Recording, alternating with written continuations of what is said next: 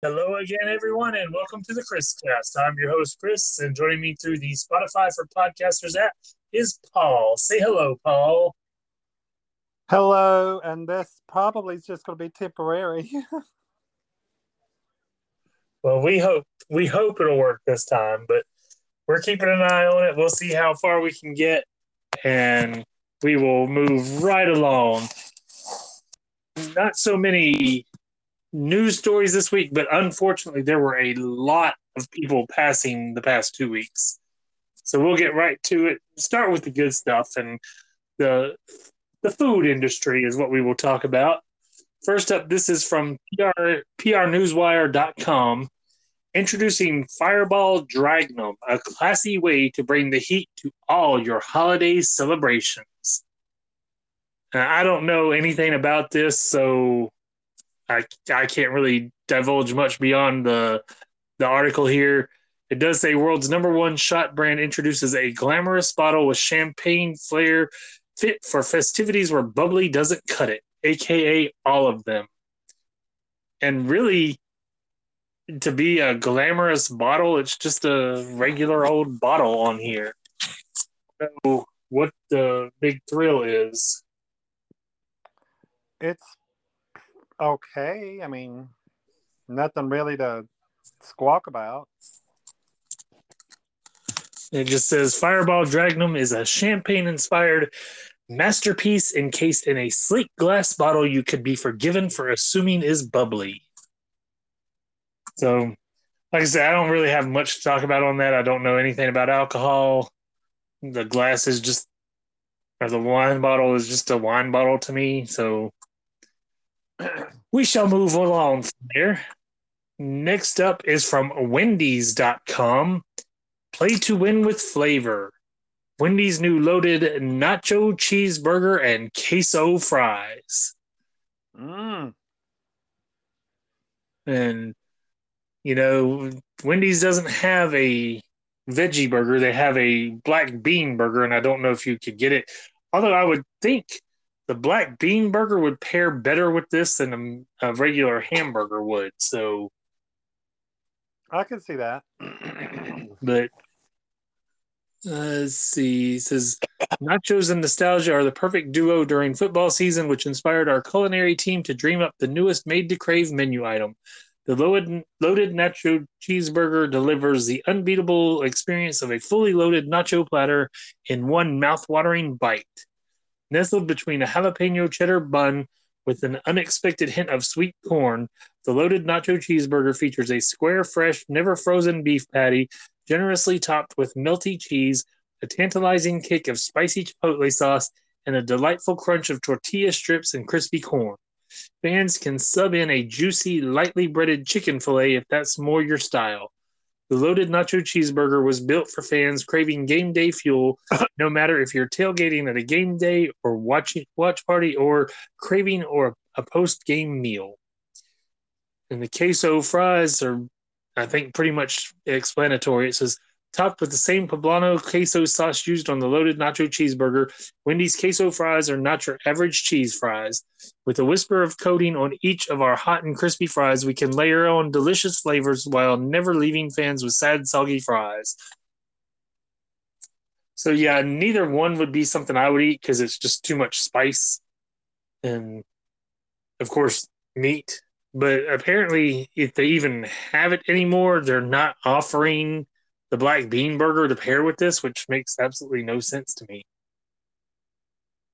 But what do I know? Next up is from foodandwine.com. DiGiorno is dropping a pizza topped with both pineapple and pickle in an effort to enrage the entire internet. What do you think? Pineapple pickle pizza? You up for it? You're not coming through, Paul. Did your screen go black? I'm here. Can you hear me? Yep. Pineapple, yes. Pickle, no.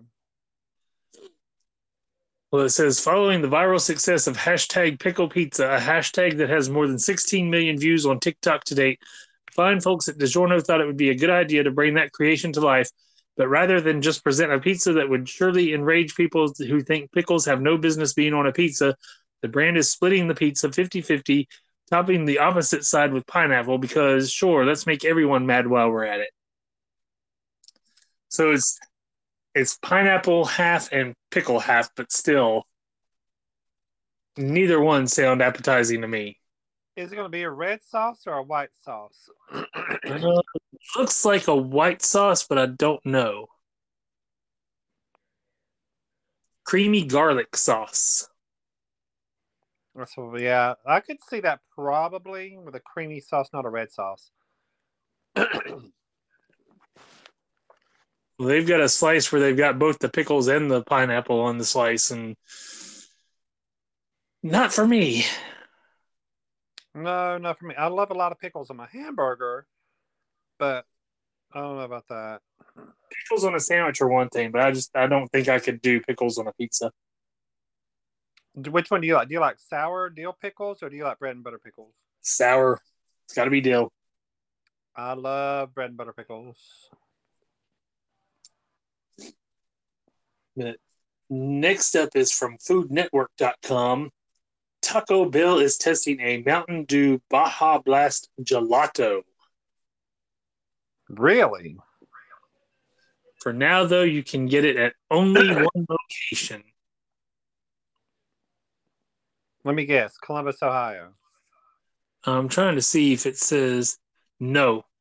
For now, this quintessentially Taco Bell gelato flavor will be available at only one restaurant in Irvine, California. It says Mountain Dew Baja Blast Gelato, basically Baja Blast tropical lime flavor and creamy frozen form, will be sold in a 3.6-ounce container for $2.99 plus tax. It will be available for only 2 weeks or as long as supplies last, starting today, August 31st. And yes, the teal hue of the trademark drink that has inspired it. I think they left out a couple words there. I think it should say it has the teal hue of the trademark drink that has inspired it. If it came this way, I would try it. I love gelato. I've never tried the Mountain Dew Baja Blast, so I really don't know how it would go over. But I've only got one more food-related item, and that's from Ferrero. That's FerreroNorthAmerica.com/news is where the article's from. Celebrate Halloween every day in October with Ferrero's 31 Days of Halloween Countdown Calendar. Now through September 22nd, or while supplies last, consumers who visit FerreroHalloween.com and make a $31 donation to Children's Miracle Network Hospitals will receive Ferrero's limited edition Halloween Countdown Calendar. Each day, families can open one of the 31 doors and be surprised with a treat from any of the Ferrero's premium confection and cookie brands, including Butterfinger, Crunch, Baby Ruth, 100 Grand, Kinder Bueno, Kinder Joy, Kinder Chocolate, Tic Tac, Nutella and Go, Fannie Mae, Keebler Fudge Stripe Minis, or Mother's Cookies. And when you say that it's the premium confection and cookie brands, that doesn't ring true with any of those brands. They are not premium. Really. So, but anyways, that is available if you donate $31 at FerreroHalloween.com. Did you have any food information or? I did try the Krispy Kreme pumpkin spice cheesecake donut. It is wonderful, by the way. I have to take your word for it because I will not be doing pumpkin spice. It is very good. It's kind of like thick, like a cake donut. Oh, it's very good. And I'm just pointing out we have gone longer on the Spotify for Podcasters app than we've gone in the past few times we've tried. So maybe we're lucky tonight. You probably just jinxed it. Hey, if I did, I did. But it's gone over 9 minutes, and I think our record before was about 6 minutes and some seconds. So it's already better than it's been. But anyways, moving on. This next article is from the Washington Post. Remarkable discovery as intact 1881 shipwreck found in Wisconsin waters. Now that alone, like not knowing anything else about it, just a ship that's over 150 years old, or no, not quite 150, 140 years old, that's been in the water all this time and still intact. That's super cool. I wonder, is it too far for them to go reach it, or? It says a long lost shipwreck has been discovered in Wisconsin waters, with details of the vessel revealed this week by shipwreck hunters. The schooner type vessel sank in 1881 in Lake Michigan and has been hailed as a, quote, remarkable discovery by maritime historians. The 156-year-old Trinidad vessel was located 270 feet deep near the Algoma coast by members of the Wisconsin Underwater Archaeology Association, Brendan Baylod and Bob Jake, who used sonar technology to locate the vessel based on historical records and years of research. Few people, if any, have ever searched for her, Baylord said in a statement about the find. The vessel is, quote, remarkably intact, with some of the crew's possessions such as plates, bells, and anchors well preserved, he added.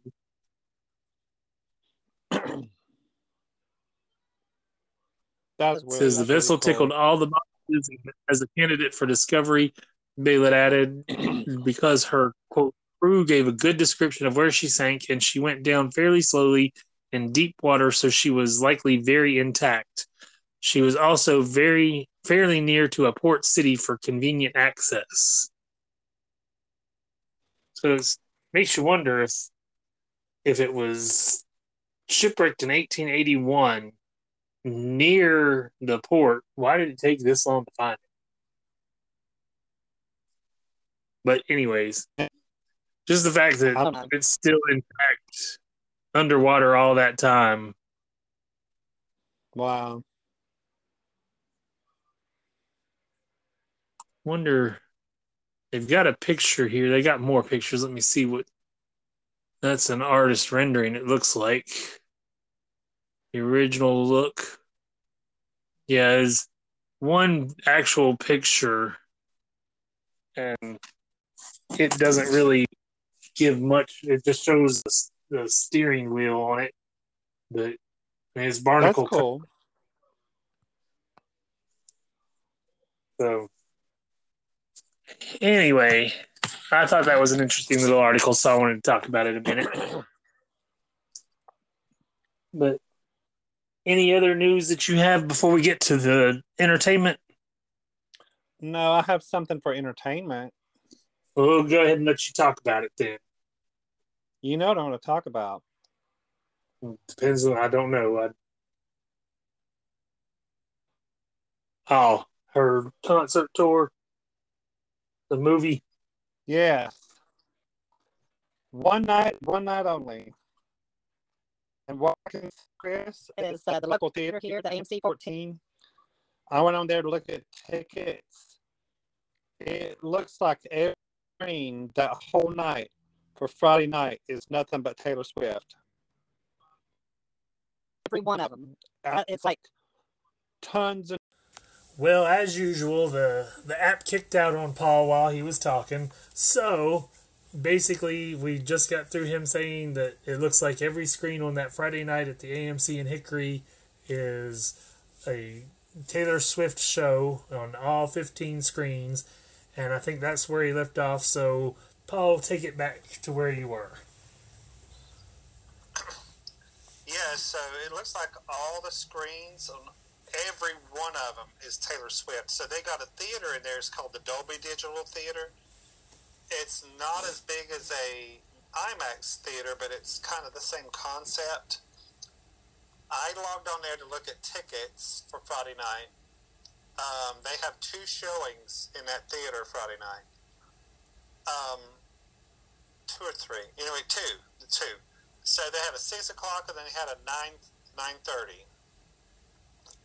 I thought, okay, there's still a lot of, there's still a lot of showings left.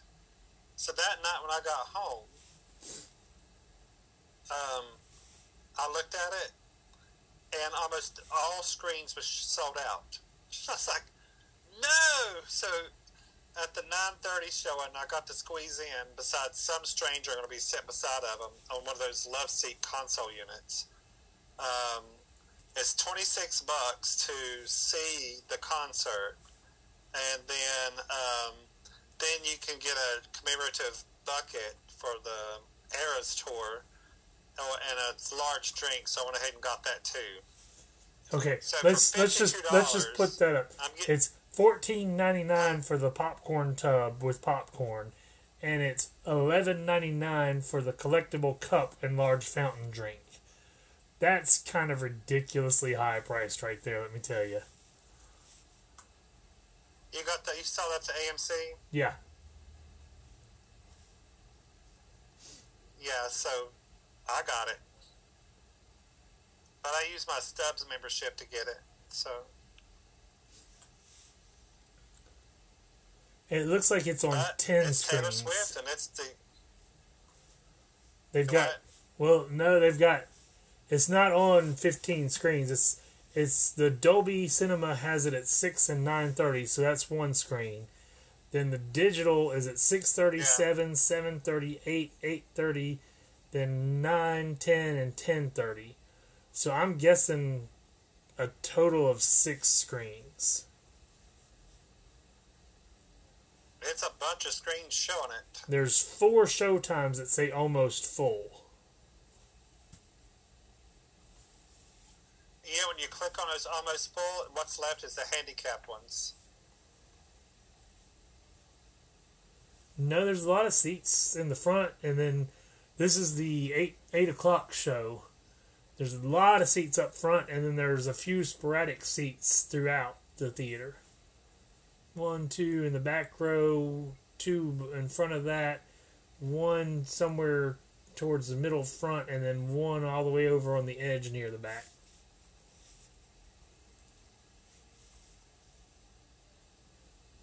So it's not as full as Paul was thinking, but it is very full. I want to see what the 8:30 show says because it doesn't have anything saying almost full.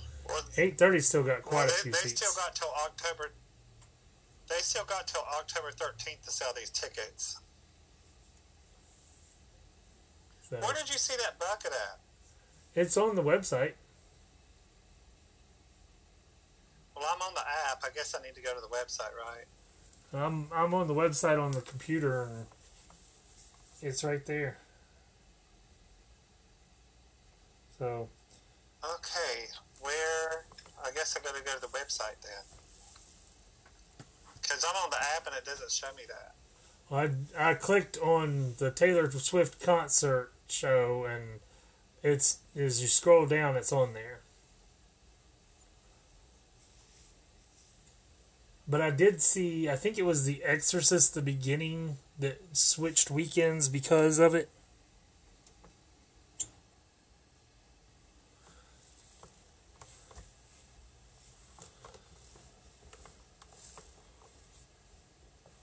Well, see, on the app, all it has is show times. Yeah, you have to click for the show times, but there's a page on the website that shows it all. Get a free official mini poster, buy tickets to Taylor Swift The Eras Tour concert film, and take home a piece of music history. Get your mini poster free of charge starting 10/13. Supplies are ample, but they will go fast.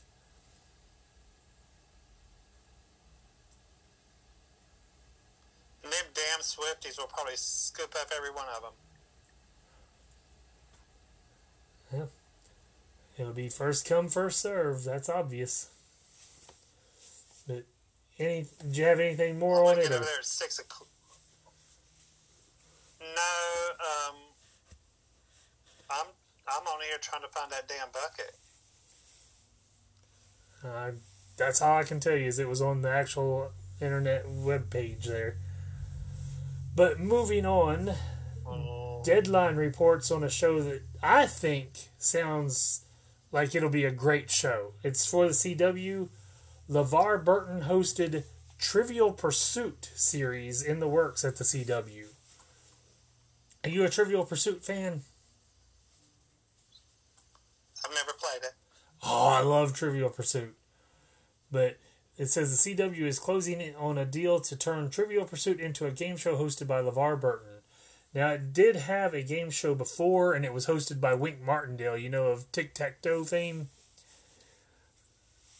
Yeah. I'm pretty sure he was the host of it. Because I know he did that, but I think he did the Trivial Pursuit show as well. And I watched it and very much enjoyed it. So hopefully this one will be, right now it's just planning stages, trying to get it together. But hopefully we will see it come to fruition and be a big hit. And, I reviewed Justice League X Ruby the other week. And I said that I don't know if I could make it to the second one. Well, then it was announced. This is from WrestlingHeadlines.com. MJF cast in Justice League animated film with Warner Brothers Discovery. He has a yet unknown character in the new film Justice League X Ruby Superheroes and Huntsmen Part 2. And MJF is working on getting his way through Hollywood as he's doing this voice, and later on this year he will be in the movie The Iron Claw about the Von Erich family. So cool. We'll see how his career does. He is one of the greatest ones in wrestling right now. His work on the mic, his work in the ring, very much better than most of them out there.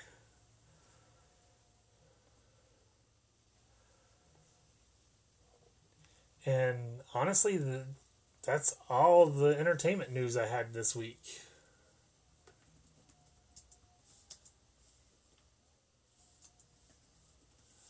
Did you have anything else? They say there's a death of a wrestler. Oh, I'm getting ready to get to all of that. I guess that's a part of death. Yeah. Yeah. As far as entertainment goes, no, that's the only thing I know of is Taylor Swift's. I just wonder if, it's only one night. I just wonder how they're going to treat that like the box office totals. You know what I'm saying? We'll see. And it could, the way the theater is right now, her one night could easily hit number one with everything else having a full weekend. So, oh yeah. Everybody wants to talk bad about the way DC films are doing, but then they want to ignore the fact that I keep pointing out, since the pandemic, people are much pickier on what they pay to see in the theaters. If they hear a lot of negative, it makes them want to wait for streaming instead of paying to see it in the theater. So that's one reason why DC films are down. But all films in general are down. We've had 2 films this year hit $1 billion worldwide. We should have 10 or more by now. And I still don't understand how that one made it. I really don't. Well, it did, but Barbie overtook it. Barbie is now the highest grossing film of 2023 worldwide. Barbie is now the highest grossing film in Warner Brothers history, having beaten Harry Potter out. Boo! Hey, Barbie is a powerhouse, and it's like I've pointed out to people, Barbie is the perfect storm movie. It started out, you had Barbie and Oppenheimer coming out the same day, completely contrasting films. They got the whole Barbenheimer thing going where people were talking about it constantly, so it got in the conscious of the people. Then you had the conservative nut jobs that lost their minds over this film. You will recall I don't even know his name, but he burned the Barbie dolls after seeing the movie, and I think is it Ben Shapiro? I'd never heard of the man before Barbie. I still do not look him up. Don't go searching for him. But that was literally my introduction to him. And he lost his mind and went crazy online about it. And then some preacher affixed Bibles to a bat and used that to destroy the Barbie beach house. And it's just like, y'all are just crazy. Like, you have lost your absolute minds. And that pushed sales. I actually discussed this with a gentleman today. I'm not going to mention names, but never talked to religion with him, and he's a frequent customer that comes in, and he buys stuff from me all the time.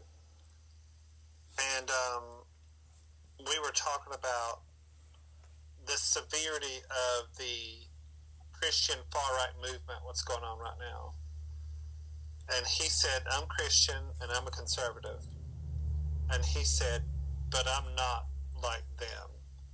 He said, they're crazy.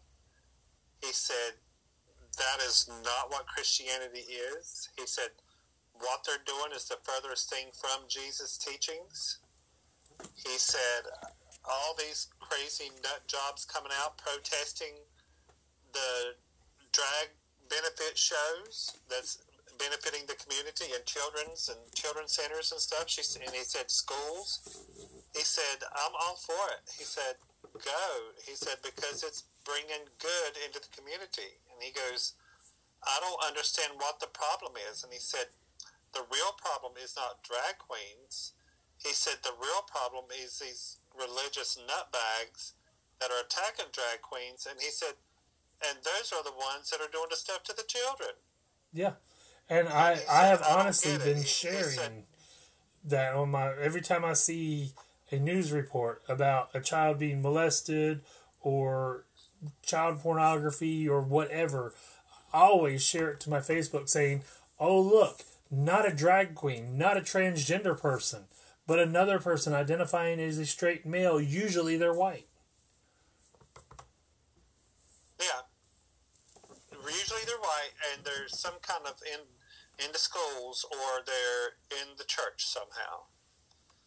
But yeah, he said, I don't understand it. And he said, I'm having a personal problem with religion right now, because he said all they're doing is hating everything. And he said, and I wasn't born and raised to hate.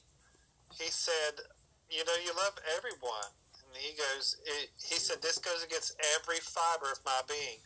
And he said, I hate to say it, but he said, all these organized religions, he's talked about, religion going into government and controlling women's bodies and stuff like that. He said, that's wrong. He said, that's wrong. He said, women should be in control of their own bodies. And he said, I don't get it. I don't get it. He said, I have a hard time stepping foot in the church that I'm going to. He said, I may just have to stay at home. And that's the problem, is churches are pushing people away from Christ. And a meme that I love to share, I've saved it on my phone so I can share it to people when they use woke as a bad thing. It's a picture of Jesus in front of the children, and it says, being woke is exactly what Jesus taught. Because it is. Jesus loved everybody equally.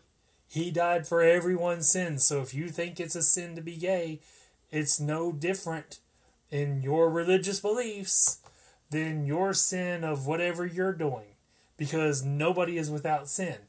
They also forget the lines from the Bible like, do unto others as you'd have others do unto you. They forget the lines like, let he who is without sin cast the first stone. It's little things like that they want to look over.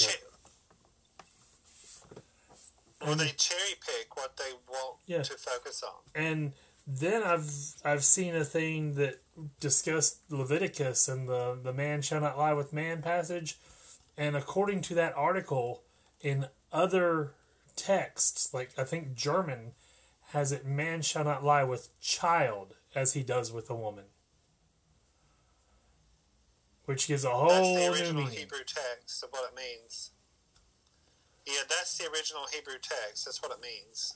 And so, that's another issue, is the Bible has been edited so many times and books left out, and you're saying that it's God's word, but how can it be God's word anymore? Man has changed everything in it. So, But anyways, back to the Barbie thing. That's The other right. thing that was the perfect storm for Barbie was it is a beloved doll that has been around for over 60 years.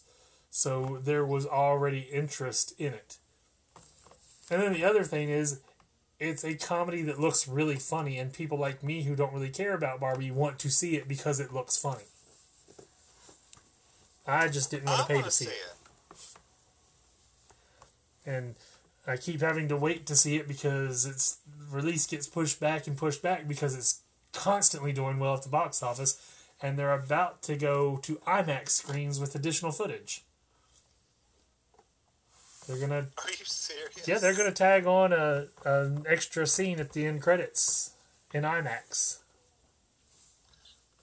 I wonder if it would beat Avatar.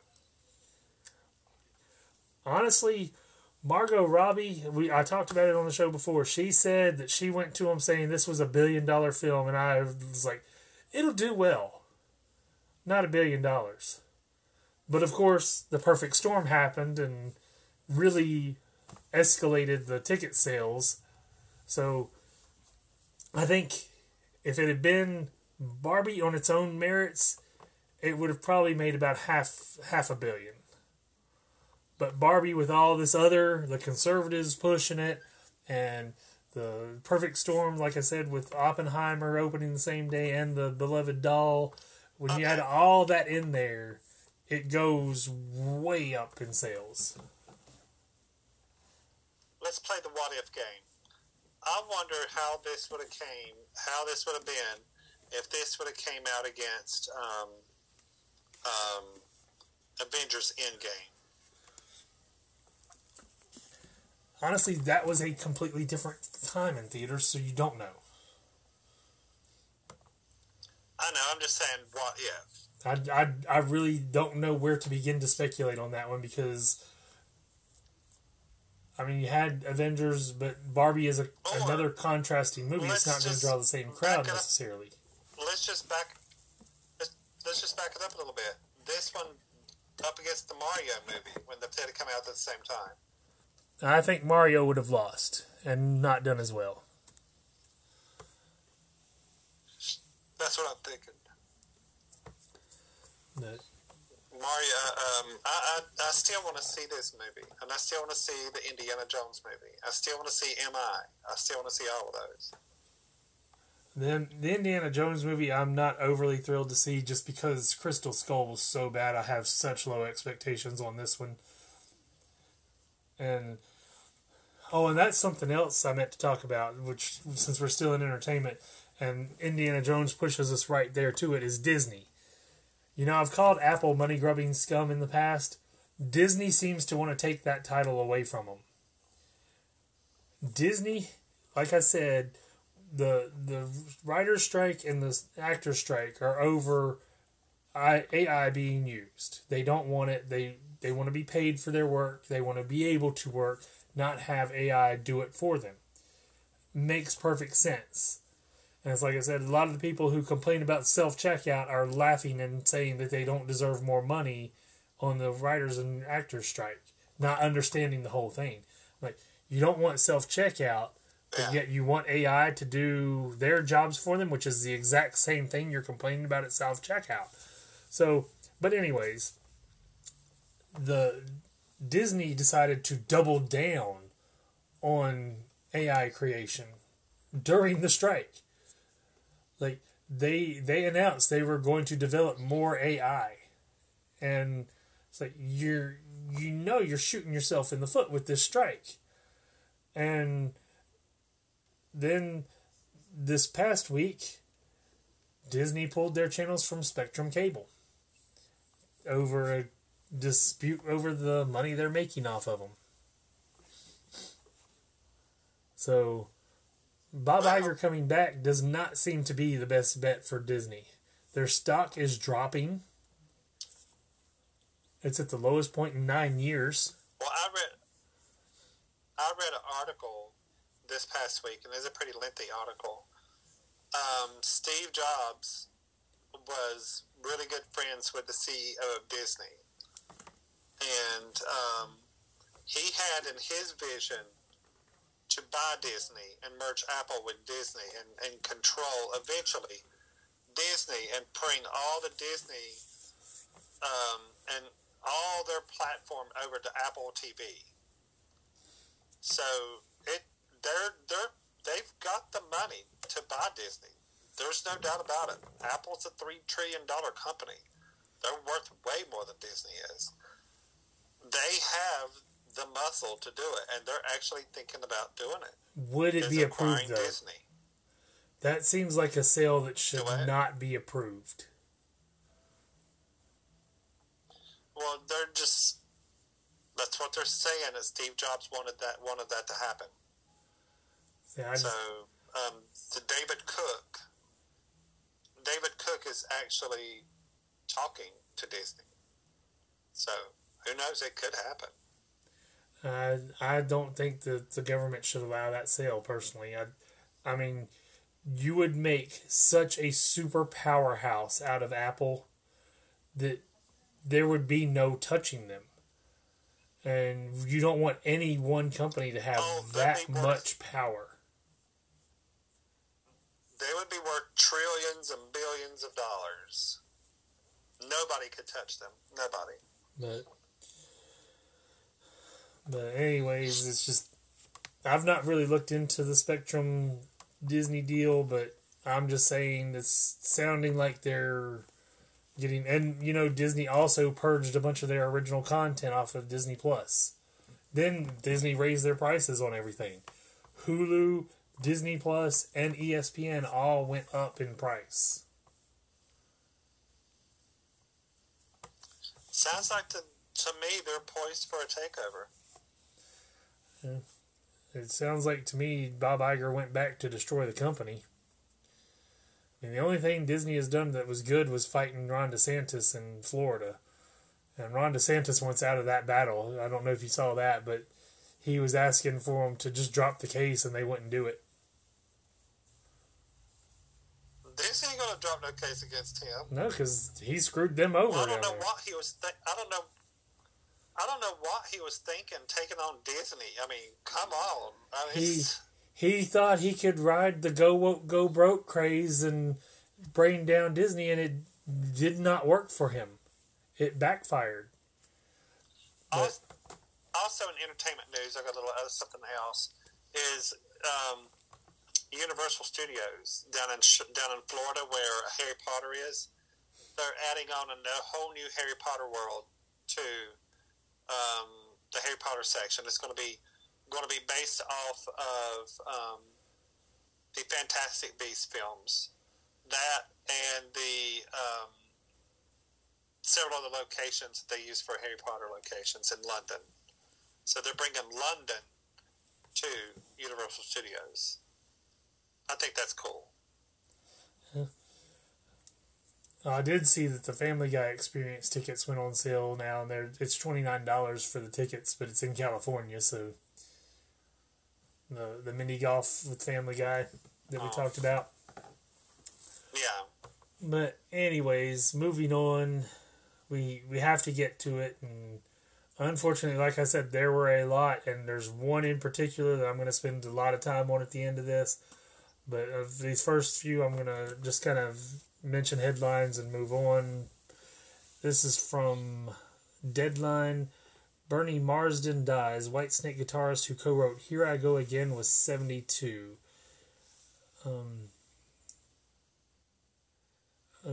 It says he didn't share many other details, so I don't think a cause was given.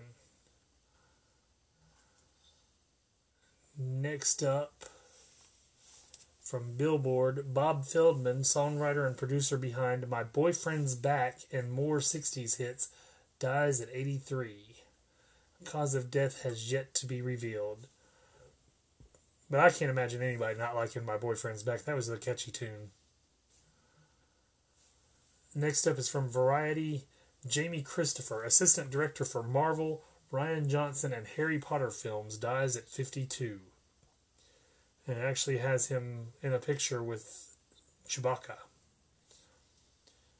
It says he was on the Guardians of the Galaxy, the entire Harry Potter franchise, but he died from heart complications in Los Angeles.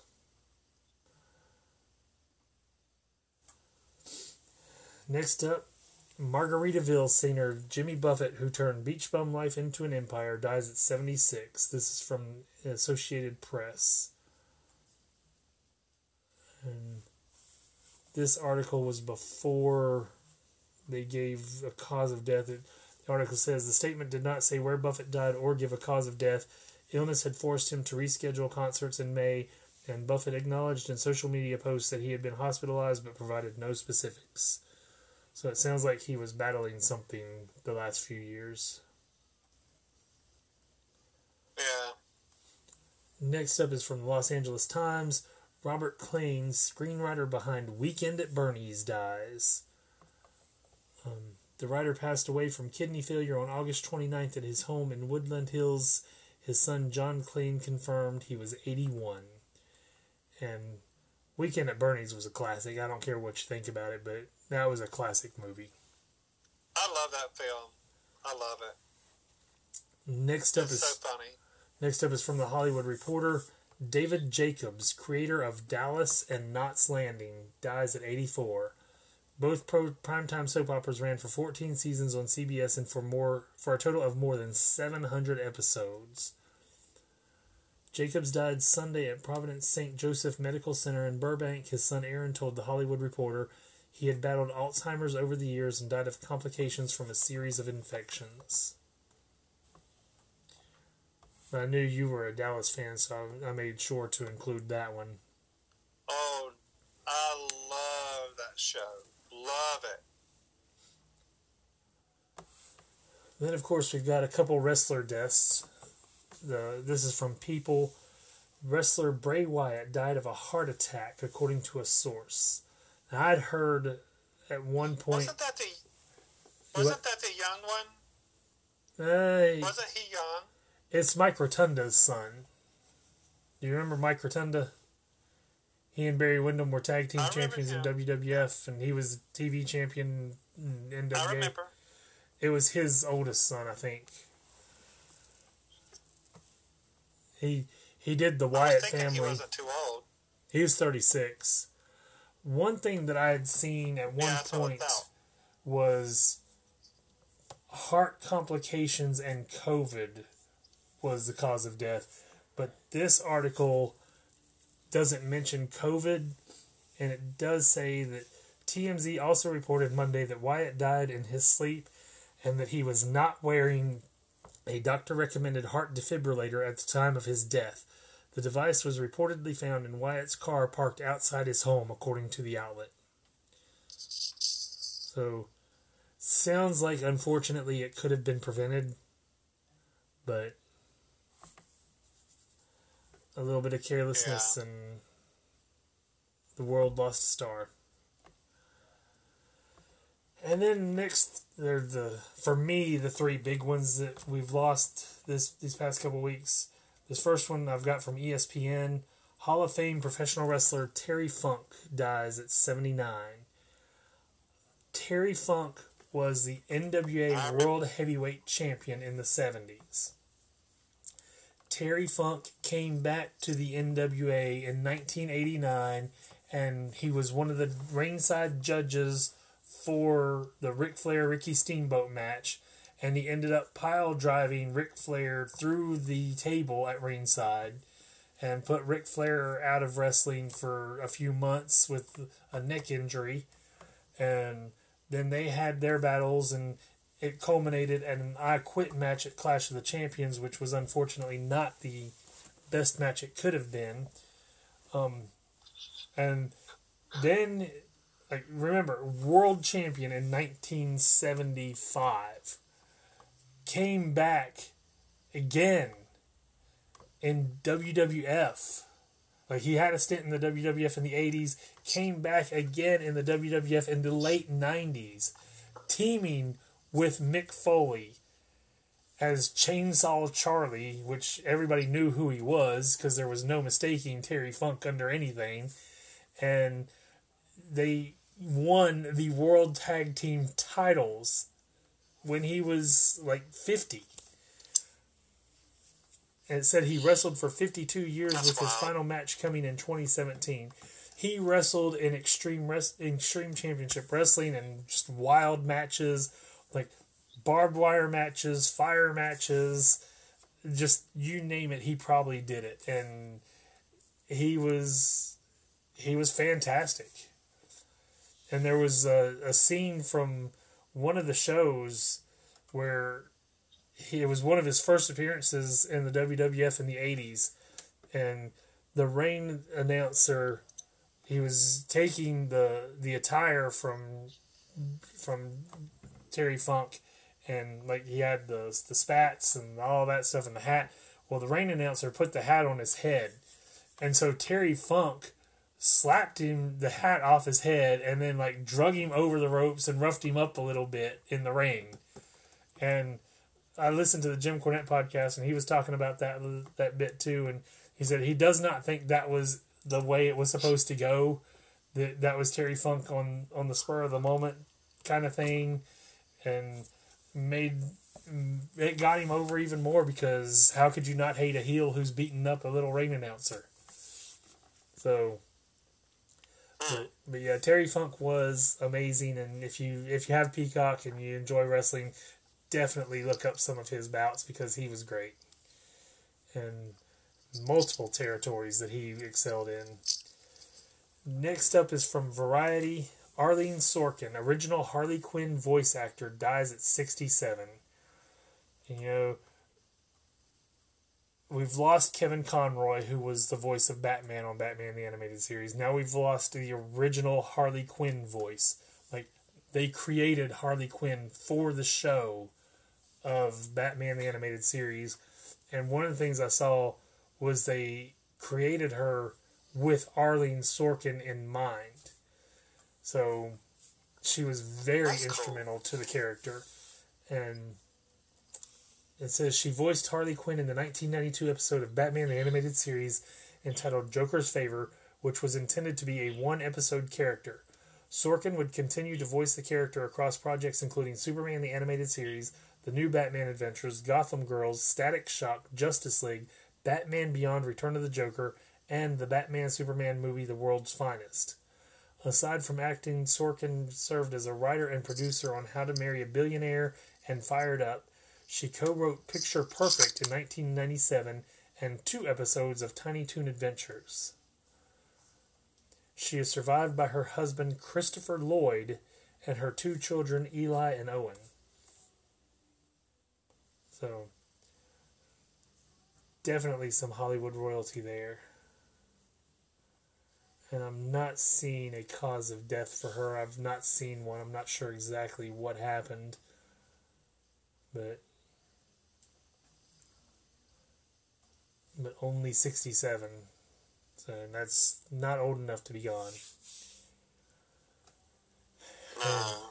And then finally, this one's from NBC News. We lost the greatest game show host in the history of television in Bob Barker. Just a few months from his 100th birthday. Barker. And I have said it multiple times, and I will say it again. I cannot bring myself to watch The Price is Right hosted by Drew Carey. I can watch the Bob Barker reruns all day long, but Drew Carey is just so bland on that show. And I did watch the Price is Right special they did on CBS last Thursday night. It was a tribute to Bob Barker. And if you have Paramount Plus, I highly recommend watching it. It was a lot of clips of Bob Barker through the years on The Price is Right, including him coming back for the April Fool's Day special, his 90th birthday, and there was one other appearance that he made after Drew Carey was hosting. But I mean, who doesn't remember Bob Barker? Night. Oh, he's awesome. You know, the day that we was kind of chatting back and forth, I told you I was watching vintage Price is Right shows. Yeah. Streaming them. One of them was, you have a chance to win And he turned and looked, and the door slid apart, and it was a Chevy Chevette. And people's like, and I'm like, oh my God, what a piece of shit. Yeah, but you got to remember that was a brand new car at that time. It was a deal. That was a brand new car. And what got me is the pricing gains, like, for a pack of crayons and all this other stuff. It's the pricing difference between then and now is like way different. Oh yeah. It's so much cheaper back then. There was one they were showing. It was one of the Goof episodes that they did, and the 10 chances game where you have 3 prizes and Bob pulls down what the prize is, and you've got numbers behind that, and then you have to write down however many of the numbers to reveal the price. Well, he opened the first one, and the price was showing. So the contestant won that one. And he went to the second one, opened it up. The price was showing, so he won that one. And then he went to the contestant, and he goes, "How are you enjoying this game so far?" And of course the contestant said, "I'm not having to do anything, it's great." And then Bob went to the car and pulled the car off. The price was showing for the car. So the contestant won all 3 prizes because of their goof. I mean, it's the only thing they could have done. And they showed one where it was I think it was the squeeze play game, and it was the thing was supposed to drop and it didn't drop, so he was trying to push it and pull it and show the actual price, and he broke the thing. And he told the female contestant to come over there and help him pull it. And they finally pulled it apart and got the price revealed. I mean, that I don't see Drew, because they watch it at work a lot. And I don't see Drew doing anything even halfway as entertaining as what Bob did. Bob had a personality He's awesome. that you could not match. And honestly, the 2 names that they said they were looking at to replace Bob Barker on The Price is Right when he retired, I wasn't a fan of either one, but of the 2, Drew Carey was not my pick. I would have picked Rosie O'Donnell. I think she would have been a lot more entertaining on there. And I don't think she's funny Rosie at all. O'Donnell would have been good. I do think she would have been a much better pick than Drew Carey. What? I never thought she was funny. She would have been I better. just think she would have been more personable than Drew Carey. Because there was one they had on at work, and I promise you, Drew Carey was doing the showcase round, and he goes to the contestant, and she goes over, and he literally said, "You're over, congratulations." Like talking to 2 different people, but said it that way. I'm like, dude, you're making it sound like it's a good thing that they went over and lost. Like, congratulations, you lost, yay. It's kind of like a certain ex-president that congratulated some guy for winning the Purple Heart. Bob Barker would take that card and he'd go, blah, blah, blah, blah, blah, blah, and sometimes he'd throw it like that, so... And when Bob Barker revealed the prices, he would do it. And even when they lost, they weren't as upset as they could have been. But to say, "You're over, congratulations," like literally, what are you thinking, dude? But thankfully, the Price is Right is preserved with Bob Barker, and there is a Price is Right Bob Barker channel. You can watch it on Pluto TV, or you can watch it on Roku channel. Personally, I prefer the Roku channel version because I don't know if you've watched it on Pluto, but when I watch it on Pluto, it screws up every time. Like, it'll show a part of it, and then it'll skip back and re-show that part, and then out of nowhere, it'll skip ahead and catch back up to where it should have been. So you miss that part in it. Well,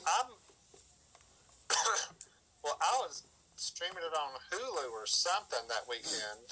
There was an app I was on, and it's like back-to-back episodes just streaming, just one after another one. Well, see, it might be the Price is Right channel on Hulu. I don't know if they have the live stream channels. I haven't really looked that far into Hulu, but I do know Pluto TV and Roku channel have it. But it was, but the channel was called the Barker Years or something like that. That's what it is, and I think Amazon Freevee has it as well.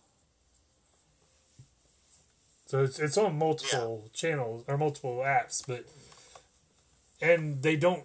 Pluto and Roku do not show the same show at the same time, because I've gone where I got disgusted with it on Pluto where it skips. I've gone to the Roku channel and watched it on there, and it's a completely different show. So, I don't know how they work them, but as long as I get to see my Bob Barker Price is Right, I'm happy.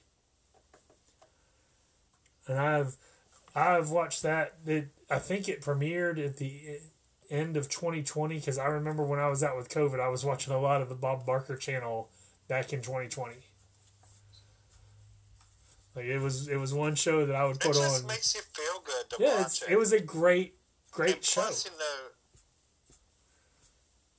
ever since COVID, it's only it looks like maybe 30 audience members is out there. And they're going to a new studio, I think, in the new season. They're not even going to be in the Bob Barker studio anymore. Bob Barker was. So it's not going to be Bob Barker Studios anymore? It'll still be the Bob Barker studio, but the show will be at a different studio. It will not be at the Bob Barker studio. Oh, that sucks. I remember seeing we were streaming that day I was watching. It looked like 200 people in that audience just got getting all them people to try to come down, Yep. And it's like, I remember those big crowds. And since they did the COVID bubbles, it took out all the seats. Yeah, I don't like that. But yeah, Bob would make fun of the Samoan women that would come up on the stage and try and kill him. And they had, on that special they did on CBS the other night, they had a few where they had the contestant come down and instead of going to contestants row, come up on stage. And two of them, Bob asked how they were going to explain to all these people down there that she was up on stage. And there was one older woman, and she goes, "Well, they're young and they'll understand." And it's just Bob could get reactions out of the contestants that were great, and you don't see that with Drew.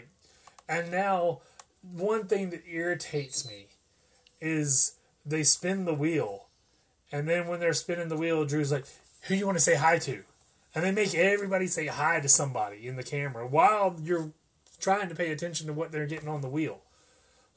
Bob could entertain you while you were watching the wheel spin. I mean, just little things like that Bob was a master of that Drew has no clue. Because I've always said, if I were on there and they said, "Do you want to say hi to anybody?" "No, I'm good. Just want to watch the wheel." Diane was on there back in the 70s. Yep.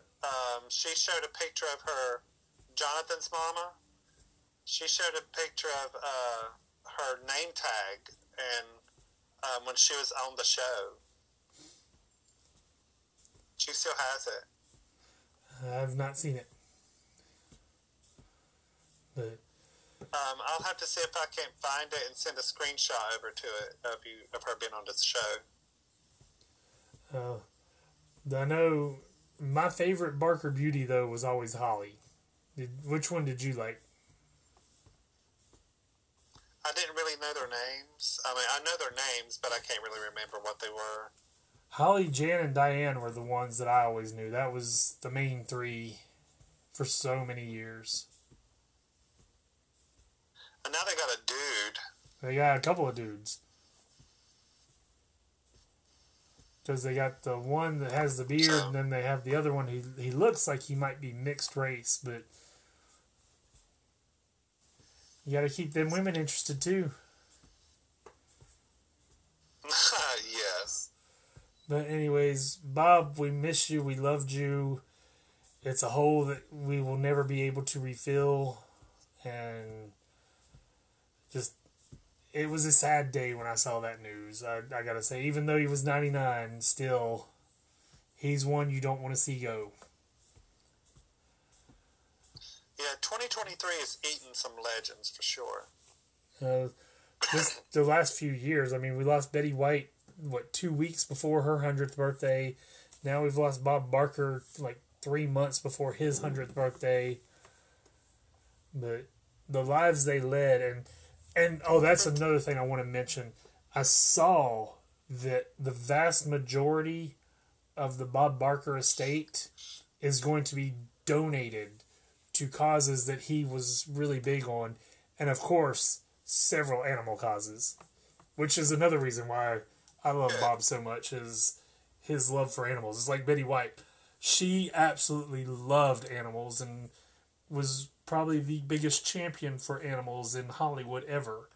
And so people like that we need more of.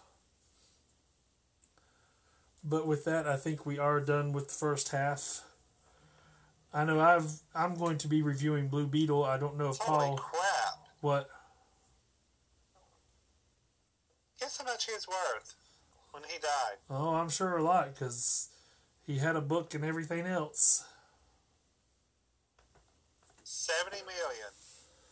Yeah, I mean, That's wild. You gotta think he was Happy Gilmore. That alone got him some royalties, and I mean, he was fantastic. But as I was saying, when we come back, I'll be reviewing Blue Beetle, and I don't know if Paul got to watch anything over the 2 weeks, so he'll surprise us if he has a review. I did get to watch, not all of it, but The Flash. You can give us your take on it, because I reviewed it a few weeks ago. But anyways, stay tuned, everyone. I haven't watched all of it yet, but I'll watch. Okay, stay tuned. We'll be back.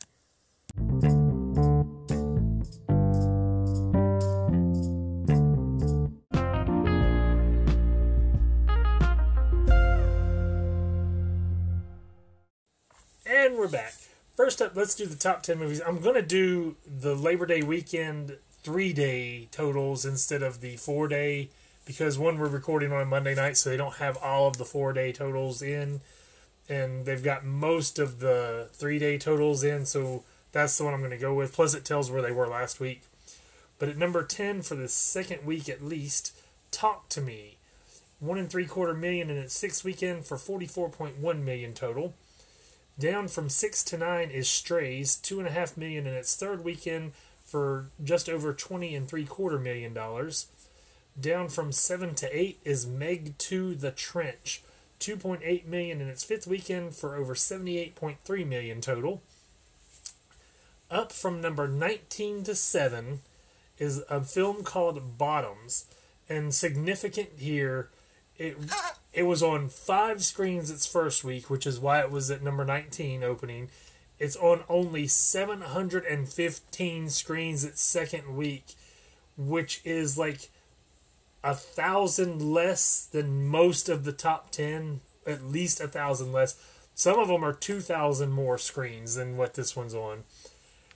It made $3 million in its second weekend for a grand total of, so far in 2 weeks, $3,772,706. Now, Box Office Mojo has a description for this. It says, 2 unpopular queer high school students start a fight club to have sex before graduation. I don't know anything more than that, but I am so intrigued that it sounds hilarious that I'm going to have to see this movie now. I'm going to be looking up the trailer after this. But I'm dying. But who knew? And let's face it. There's a market for such a movie. I wonder if I can find the. Let's see. There's Bottoms movie. Could you imagine? This film only cost Oh my $11.3 million to make, and in its 2 weekends, it has no international haul, and it's already over. It's right at $4.4 million, and it's on a whole 715 screens its second week, 5 screens the first week. So that is some significant business there. I hope to God it at least makes its money back. I mean, come on. Now, just to put it in perspective, of the top 10 films, if you go on the per screen average, this film was the number 2 film of the weekend. Oh, really? Yeah. Because number 1 had 8,726 per screen. Bottoms had $4,262 per screen. Number 2 of I find that hilarious. the number 2 movie has 2,844. Number 3 has 2,145, and number 4 has 1,703. So you see, it's a drastic change in the top 10 when you look at the per screen average. But yeah, that movie just sounds. Well, you do have a point. It sounds hilarious. It's obviously got a crowd coming to it, and I want to see it now just from the description. But moving on, down from 5 to 6 is Teenage Mutant Ninja Turtles, $4.65 million in its 5th weekend for over $106.3 million total. Down from 4 to 5, Oppenheimer, $5.6 million in its 7th weekend for a total of over $308.7 million so far.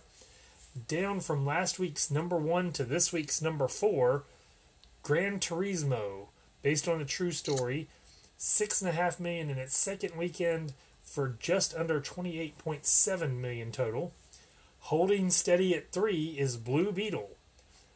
3rd weekend in release, $7.1 million for a total of $56.4 million so far.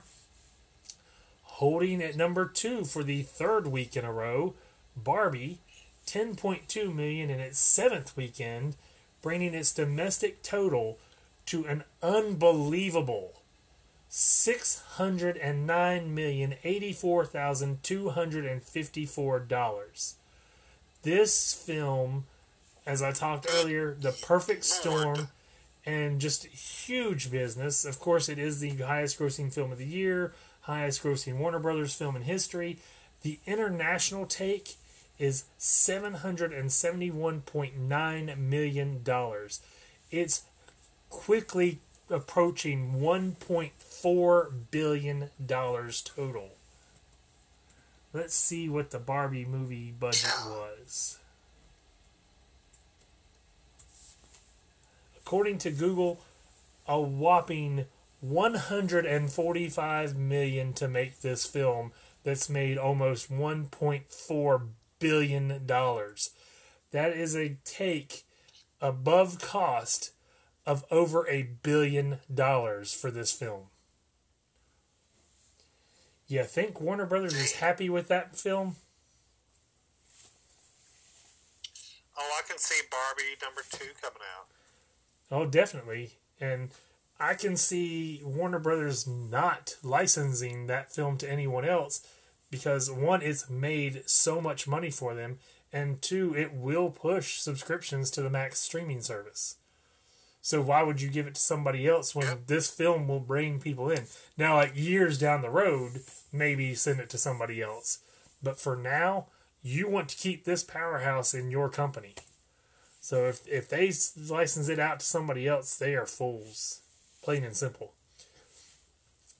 And that brings us to number 1, the debut of The Equalizer 3.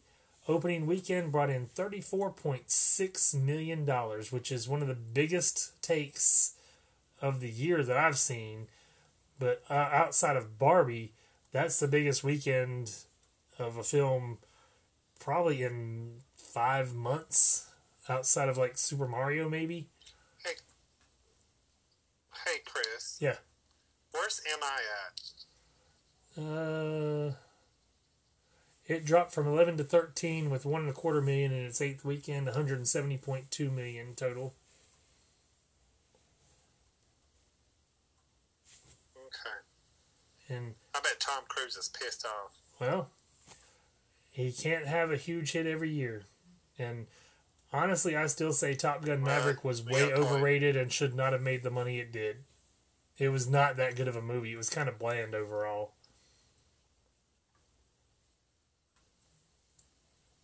But it was crazy numbers for sure. And again, just one in a while you get, but not like you did before the pandemic. But with that, we'll move on. Paul will talk about his take on the Flash film. IMDb currently sits at 6.8 out of 10, and Rotten Tomatoes at 63% according to Google. Paul, what'd you think? I think it's a great film. I don't understand what was so everybody poo-pooing on it for. I don't get it. You want me to tell you? There's two things that really went against this film. Everybody loves to hate on. First is DC. What's that? So, the DC bandwagon, let's hate DC. And two is Ezra Miller with all of his issues. But more than anything, they hated on Ezra Miller because Ezra Miller is transgender. Well, is this not... Okay, simultaneously, I'm watching, going on in the background, is Fantastic Beasts and Where to Find Them. Isn't Ezra Miller in this movie? Yes. Well, I knew that had to be Ezra Miller in here as I was watching this. Yep. He's a fantastic, fantastic actor. Well, it's like the people that are whining that he needs to be replaced with Grant Gustin from the Flash TV show, and I'm like, if they would, you would complain that a CW show star is now in the movies. So it's really, it doesn't matter what they do, people are going to complain. There's constantly I don't see the point in watching DC because the universe is ending and they're not going to carry on with it. I'm like, Peacemaker is continuing and it's in this universe. Peacemaker is going to be in the new DC universe that they're doing with James Gunn. Not everything is ending. People just want to hate DC. And that's the thing that I've kept pointing out is with the pandemic, people saw how quickly things go to streaming now. Prices are up on everything, so they're much choosier about what they see in the theater. And if all they hear are the trolls online dogging the DC films, they're like, oh, well, if it's bad, then there's no point in paying to see it. We'll wait a few months and it'll be on TV for free with our subscription. And that's basically what it comes down to. That's why DC can't catch a break. And I really liked Michael Keaton come back as Batman. That was phenomenal. And I was not a big Michael Keaton Batman fan. And then Supergirl. No, she did a good job. Yeah, Supergirl did a great job. And people were like, "Oh, they bastardized the Flashpoint storyline." And I'm like, they didn't bastardize it as bad as what Marvel did to Civil War. At least they kept the concept of Flashpoint in the movie The Flash. Civil War from Marvel changed it entirely. Like, literally, the Sokovia Accord was the reason for the Civil War, where Tony Stark, Iron Man, was trying to get the heroes to register with the government and be paid, but the government know who they are. Steve Rogers, Captain America, thought that was a bad idea and that the government would try to control them and make them do things that they shouldn't do, and he was against it. So it was the two sides warring over that. What was it in Captain America Civil War? Bucky. That's what they were fighting over. Yeah. And so don't tell me that the Flash bastardized Flashpoint when you're going to defend Captain America Civil War. Plain and simple. You got a point. And that's how they do. It's like Marvel can do no wrong, even though Quantum Mania was horrible. Still made almost $500 million. I still want those 2 hours of my life back after watching that. Yeah. I mean, it was pretty bad. And it seems like, is it just me? But every superhero movie is coming out is having a multiverse. Yeah, every and one of them. that's a long. Just like this movie. This movie, Flash, had a multiverse. Yeah, that's long-standing trope of comic books. Yeah, I'm just kind of getting tired of all the multiverses. Well, that's one thing. Yes, I think they should just. Well, the James Gunn plan, from what he's saying, is they're going to be connected universe, so the heroes can intermingle in other films with each other, but each film is going to serve as a standalone story. So you don't have to watch Superman to watch Wonder Woman and understand it. You don't have to watch Blue Beetle to watch Justice League and understand it, just hypothetically. You know, it's each one will be, you watch that film for that film, which I think is a great idea, and it's basically what he did with Marvel. Because if you look at the Guardians of the Galaxy films, they are completely separate from the rest of the story. Like, those characters appear in Avengers and such, but you don't see those other heroes appear in Guardians of the Galaxy. You don't see any of that story float over to Guardians of the Galaxy. If you watch Guardians of the Galaxy, you don't need all that other.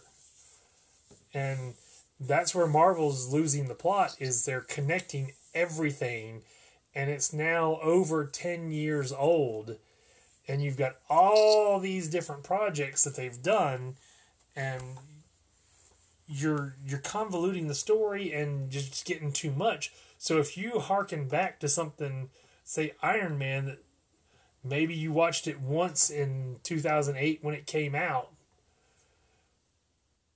because I think it was 2008 when it came out, and now they bring something back into a new movie.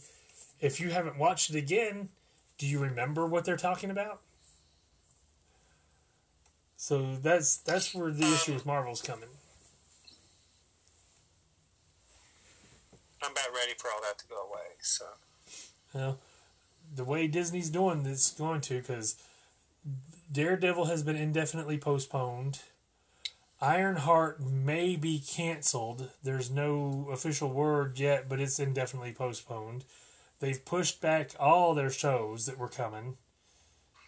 So it harkens back to me saying Disney being money grubbing scum now, is they're shoving everything back instead of releasing it like they were planning, and making Disney Plus kind of obsolete and people wanting to get it because there's not that much new stuff coming to it.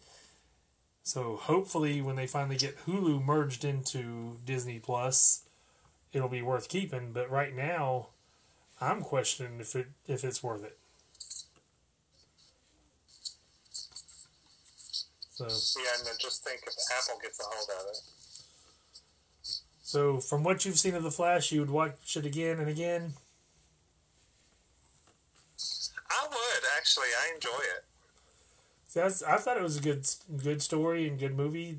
And a lot of the hate was over the special effects too. And I was like, if you watch, unless it's the Flash special effects, they look so much different when somebody else is doing it. Like the Wonder Woman special effects, Batman special effects, they are completely different. Supergirl special effects, they are completely different from the Flash. Yeah. So, yeah, maybe they should have made the babies look more realistic than what they did. But by the same token, they may have had to tone down the look of the babies because of, you got babies flying out of the window, and if you make them look extremely real, they may not pass the censors very well. So, you know, it's... So... But anyways, moving on to the other DC film this week is Blue Beetle. I tried to get Paul to go watch it when the movie theater was charging $4 a ticket. Would have been $4 to go see this movie. I swear. But anyways, Been shorthanded at work. IMDb, after 26,000 reviews, has it 6.7 out of 10. Rotten Tomatoes, the tomato meter is at 78% with 243 reviews. The audience score, however, with over 2,500 verified ratings, 92%. Blue Beetle, from That's good. what I have seen on social media, the people who have actually gone to see Blue Beetle are, for the most part, really enjoying this film. It's fun. It's lighthearted. There's a great family element to it. It's superhero action. I mean, these are what superhero films should be to me. Not dark and gritty and doom and gloom, and not just all action and no story. And everybody complains about the CW shows from DC having too much romance in them. And what does Marvel have? You had Pepper and Tony, that romance. You had MJ and Peter in the Spider-Man movies, that romance. You had Steve Rogers and Peggy Carter, that romance. Like, every film they've done has been a romance. But yet, it's DC that's doing too much of the romantic story in their shows. So it's basically, it all comes down to people want to hate DC again. That's why this movie isn't doing as well. The budget was $104 million. And to me, this film has already won by making over $100 million at the box office, when this film was originally made as a Max original film. It was not set to be released in theaters. So that's cool. All of this money they're making on it is paying them back for what they were not going to be paid back for. So, yeah, it has to make like $208 million to break even, but this is money it wasn't going to get, because subscriptions are not going to pay for a film with this budget. We've talked about it with Netflix. Don't understand why Netflix doesn't send them to the theaters before they bring them to Netflix. Now what they need to do is release Batgirl. Well, that's shelved, so it probably, because they got a tax break on it when they shelved it. And that just made me mad, because I want to see Batgirl. I like Batgirl better than Batman. But the Blue Beetle, Susan Sarandon was an iffy choice for me. I've never been a big fan of George Lopez. I love Susan Sarandon, don't get me wrong. That's not why she was an iffy choice for me. She was an iffy choice because she's the villain in a superhero movie at this age. You're like, how's that going to work? It works fantastic. Like, she's similar to Lex Luthor in this film. So, I mean, not exactly Lex Luthor, but similar to him. And so her in that role worked great. George Lopez, I really enjoyed his character in this movie. Basically, there was not a conspiracy he didn't meet that he liked. And Joel Marijuana as Blue Beetle and Jaime Reyes, fantastic in the role. Like I said, the family element in it, they did a really good job of showing the family's love for each other. There was a great family story. Grandma was fantastic. I really enjoyed her. She brought a lot of humor to the role. And she was strong. And, and from what I've seen, and I'm not Hispanic, so I can't say for sure, but from what I have seen, the Hispanic culture, the grandmother tends to be the anchor of the family. And that's what the grandmother was in this movie. And she really does... For them and also Italian families. Yeah. But she really does anchor this family and keep things moving like they should. And I enjoyed the story. I was not bored once.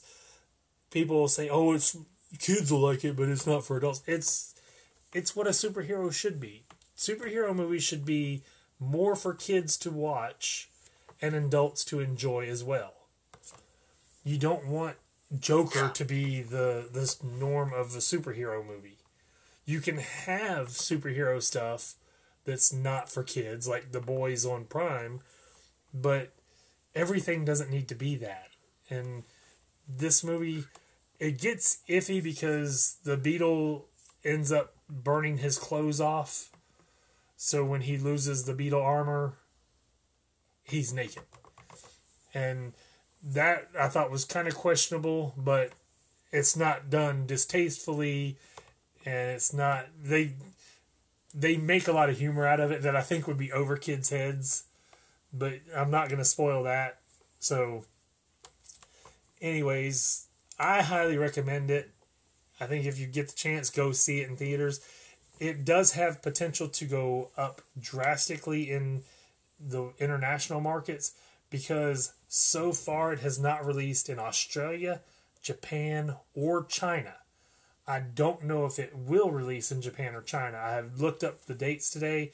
There's nothing. Australia is, I believe, September 19th or September 14th. One of those two dates. Because I know the digital release date is September 19th, so you'll be able to rent it on digital as of September 19th. Yeah. But it's definitely worth it. And The Flash, I mean, it ended up making more money on the Blu-ray sales because it was the number one selling disc for at least 1 week. And it did well on digital. People were willing to pay to see it on digital where they weren't willing to pay to see it in theaters. And I think Blue Beetle will be the same thing, but Blue Beetle has a lot better word of mouth on it than The Flash did, so we'll see if Blue Beetle can maintain. Still number 3 at the box office, so that's saying something for it. It was the first film to be able to knock Barbie out of the top spot. So, and people were like, oh, it was Barbie's 5th week. And I was like, but nothing else was able to knock Barbie out of number 1. Nothing else did better ticket sales than Barbie that weekend. And Barbie was on more screens the weekend that Blue Beetle opened. And Blue Beetle still beat it by several $1 million. So if Blue Beetle had had more screens, it could have had more money. But it was on like 200 screens less than Barbie. So who knows what it would have done. And of course, Blue Beetle opened on a weekend that the West Coast was hit by a hurricane and an earthquake. All in one weekend. True. So, yeah, there was a lot going against Blue Beetle. Plus, like I said, countlessly the hate for DC. But this is a really good film and definitely worth watching. Definitely worth watching again and again. If you get the chance, take it because this movie is really good. So, and it should be coming to HBO Max within a couple months if you can't see it before then.